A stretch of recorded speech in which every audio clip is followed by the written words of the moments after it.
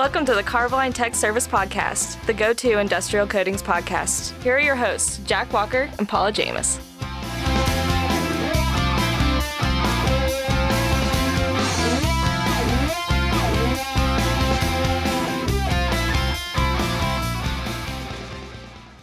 All right, welcome to another edition of the Carboline Tech Service Podcast. I'm Jack Walker. With me, as always, is Paula James. Joining us this week, we have Doug Sinatair. He's our market manager for the oil and gas market. Hey, Doug, welcome to the show. Hey, how you doing? All right. Doug was supposed to join us last week, but he was in the third world country known as Texas and couldn't make it on the show. So we're glad that he's back and has power and is back to the first world country that he should have been in all along. That's right. Yeah, speaking of energy, we all learned a lot about that last week. I bet. Jinx, you owe me a Coke.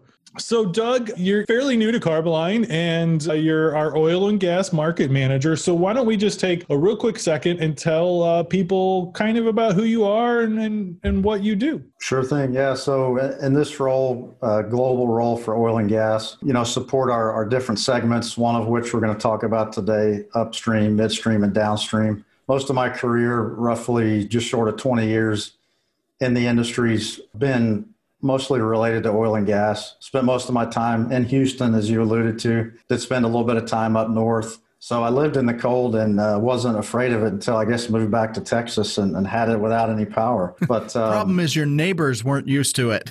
Right. Exactly. Yeah. But spent a couple years up in Western Canada, but decided to be on board here and knew a lot of people coming into Carboline. So new company, but felt very familiar. Sure. I think you told me one time in a conversation that you basically grew up in an oil field. So if that doesn't qualify you, I don't know what does. Yeah, I mean, I'm close to the Gulf of Mexico where we're going to talk about, upstream drilling. So it's as good as it gets. For sure. So then I guess with that, we might as well get into it. So, you've thrown out some of the buzzwords. You've said upstream, midstream, downstream, and these are all the different parts of how oil is processed.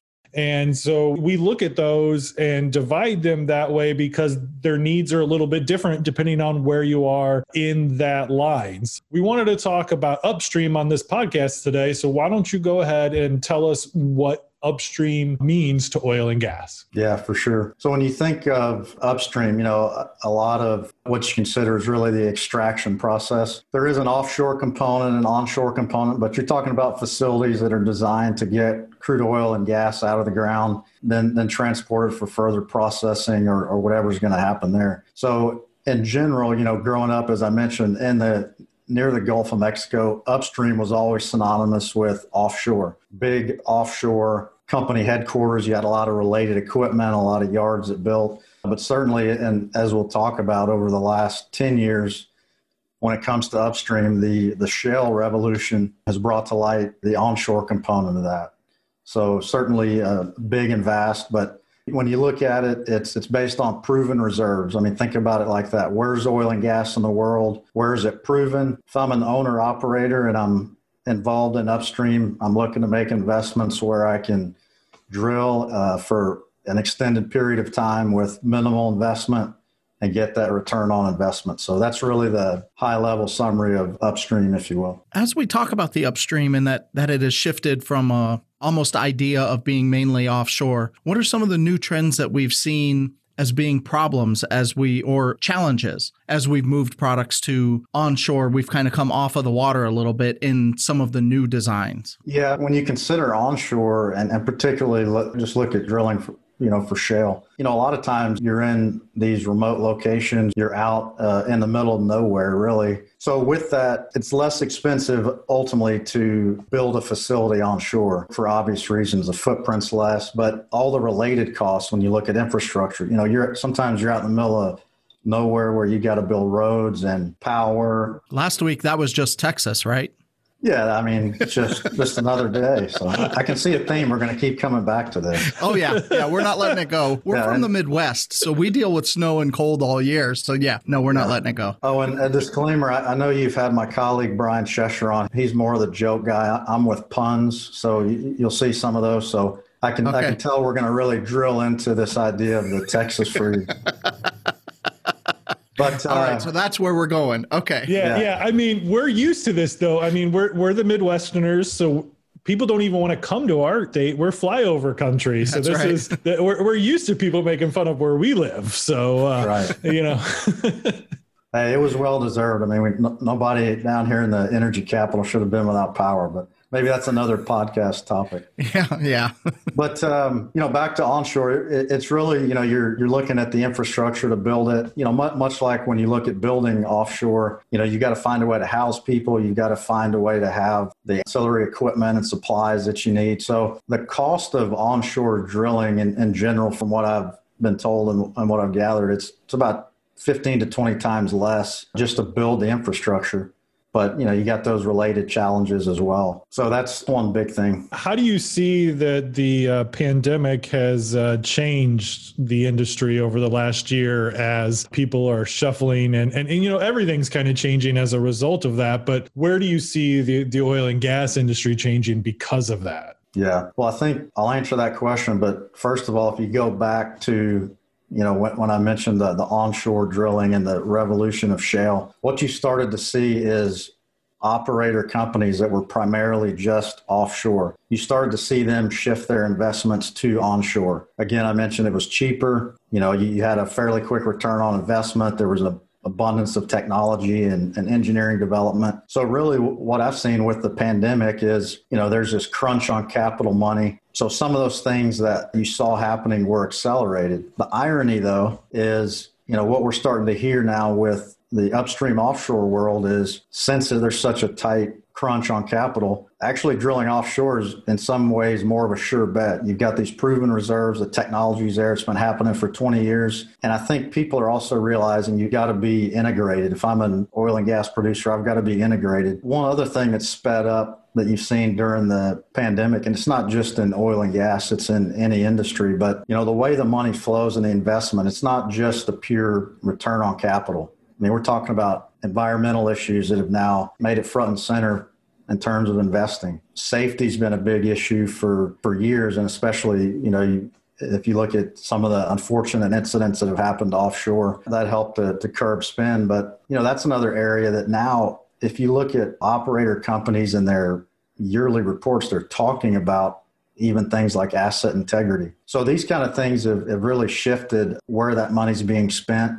I think, again, part of that conversation is you still go back to where are the reserves. And we know, you know, world energy demand, you're still going to have a lot of gas and oil. So neither one's going away. I think it'll be interesting the next 6 to 10 months to see who really stays more concentrated in the offshore sector and who stays diversified, but really kind of all over the place, depending upon where you are in the world. And it sounds like a lot of them have kind of moved back into their comfort zone. Exactly. Something that was well established. They understood the process and the transportation, the logistics of what they needed to do.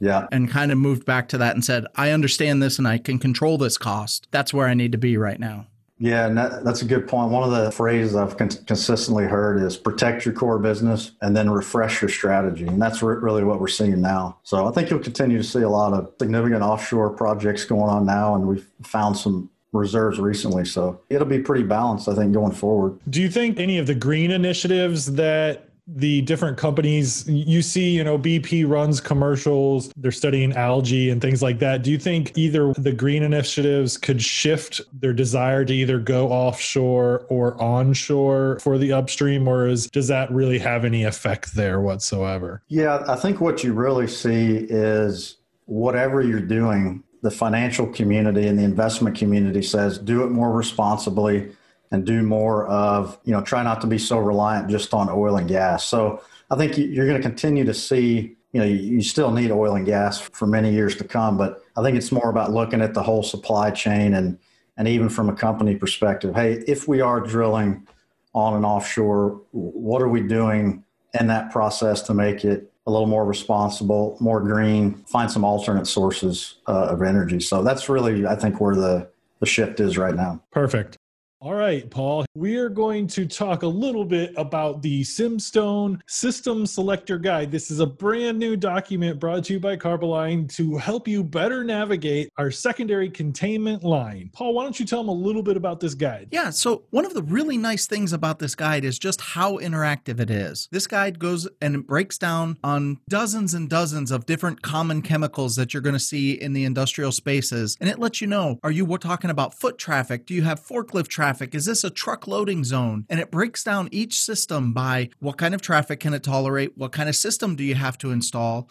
And the interactive part is when you go to the website and you go to the marketing page and you download this document, it's interactive to the point where you click on the button and it opens up the system information sheet for that product. So it will tell you about the full aggregate filled coating system, or a neat coat system if it's a neat, or a fabric reinforced system. Every one of those are linked right there to it. So there's no guessing, there's no hunting around. You don't have to know how to maneuver the website. Just click on that and it takes you right to the sheet that gives a description of what coatings are needed and how to order and generally install that system. Yeah, so if you're a specifier and you're out there and you're working on secondary containment systems, you should use this guide, as it'll give you everything you need to know to write a secondary containment specification. That's the SimStone Selector Guide by Carboline at www.carboline.com. We now know officially that upstream refers to where we're drilling in the ground, where we're pulling the oil out of the ground, whether it's offshore or onshore. And I think what we should do is take a little bit of a look at the corrosion challenges, because that's what we do, right? We're here to help prevent corrosion. So let's take a little bit of a look at the corrosion challenges that happen, and we might as well start with offshore. So why don't we talk about that, Doug? Yeah, that's an interesting place to start. In my view, and I think many others, the offshore world of corrosion protection and fighting this war on corrosion, as I sometimes tell people, it's really the ultimate test for coatings. I mean, if you look at where these offshore facilities are located, it's all over the world. So you've got all kind of tough environmental conditions. Some of it's Arctic, some of it's closer to where I live in the Gulf Coast. You got extreme humidity and sometimes no power. See, we didn't even have to go there this time. Yeah, just did it. If I preempt it, maybe maybe that'll help. Go a little easier on you. Yeah. But when you look at offshore, I mentioned the size and complexity. You've got challenges for tidal zones. You've got heavy abrasion resistant needs. You've got your standard zinc epoxy urethane systems, living quarters where you're housing the folks that are out there, they're working, that requires fireproofing. You got the subsea component, which has an insulative element to it. So really it's kind of all over the board when you look at offshore, and even looking at it from a development standpoint of standards. NORSOC is a big standard that governs a lot of that kind of work. I think they were developed in about 94, and they don't just do materials. NORSOC has a lot of different standards. But the good thing about upstream offshore in terms of corrosion protection, I think there's been a lot of development on testing and this qualification, which is fantastic. That's come a long way. But the good thing about that too is you've got decades of performance of these systems in these harsh environments. So I think when it comes to that, and these are a lot of things, and we'll talk about it in some other podcast when we move to petrochem downstream side, but there's a lot of relatable things that you can take and lessons learned. We talk a lot about that in the industry. A lot of the corrosion challenges that we faced offshore and, had learning curves on and seen the performance of things in these really harsh environments. A lot of learning's been had there that you can take a lot of places, but also really vet your coating system. So I think it's important when we talk about that to look at, what's performed and what hasn't, and kind of go from there. As a tech guy, I really do appreciate the amount of testing that has been, encouraged by the oil and gas industry. It's not been so much just tell me what you think is good. It is show me, prove it. Here's a set of standard tests. And oil and gas has really done a lot to push that idea and that scope forward so that you can, if you're a supplier looking to sell things to the industry, or if you're the owner who's looking to bring them in, you can really compare similar products because you have a set of performance. how's it look in this test? And when we're all doing the same test, it really is a nice standardization. Everybody understands what the target is. And that's truly been one of the most eye-opening and encouraging things seeing coming out of the oil and gas industry. Yeah, to your point too, particularly in the upstream offshore side, it was the pioneer when it comes to that. Yeah. And Paul, I need to clarify though, you said you're a technical guy. I thought you were a podcast guy mainly and did tech service on the side, but I guess I stand corrected. No, those lights would say otherwise. Do you see that lighting? You try to keep stepping up the game. When I have such a face and a body for radio, and now you're putting me on a screen, I got to do anything I can to detract from those other. Less light, less. Oh, is that what it is? Yeah. Anyway, moving back on, because we're getting close to time. We talked, and I think you're right, Doug, and we're going to have an episode where we break down some of the specific coatings that we use. And obviously, I think we could do an offshore one completely by itself, just talking about the different coatings and all the different areas. But before we wrap up today, I would really like to talk about the corrosion factors for onshore areas. Where do we see corrosion factors for that? Yeah, I mean, fundamentally, I would say there may be, you could argue, not quite as complex when you look at the structures that are being built, particularly for drilling.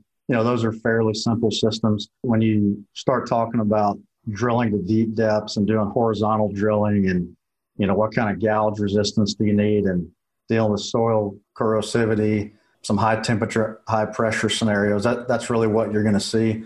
I think the comment there too, when you look at onshore, you've got so many different factors related to the related infrastructure that, like Paul mentioned earlier, pipelines and related build out to transport that. And that's where you have, significant above, but mainly below ground coating challenges as well. So in general, I don't think it's quite as dynamic as upstream, but certainly it has its challenges. And, one thing to mention too, when you look at that from going back 10 years when we started really drilling for shale, a lot of these things and facilities went up so quick that the rent's kind of coming due on some of these coating systems, even if you didn't nail it just right. So I think you're going to have some challenges there, just going back from the integrity standpoint and seeing what you had and when the build out was so big and so quick. Whereas you can't do that with the offshore structures. You have to be a lot more programmed and planned. Well, heck, and onshore in Texas, now you have to have freeze thaw stability. You do.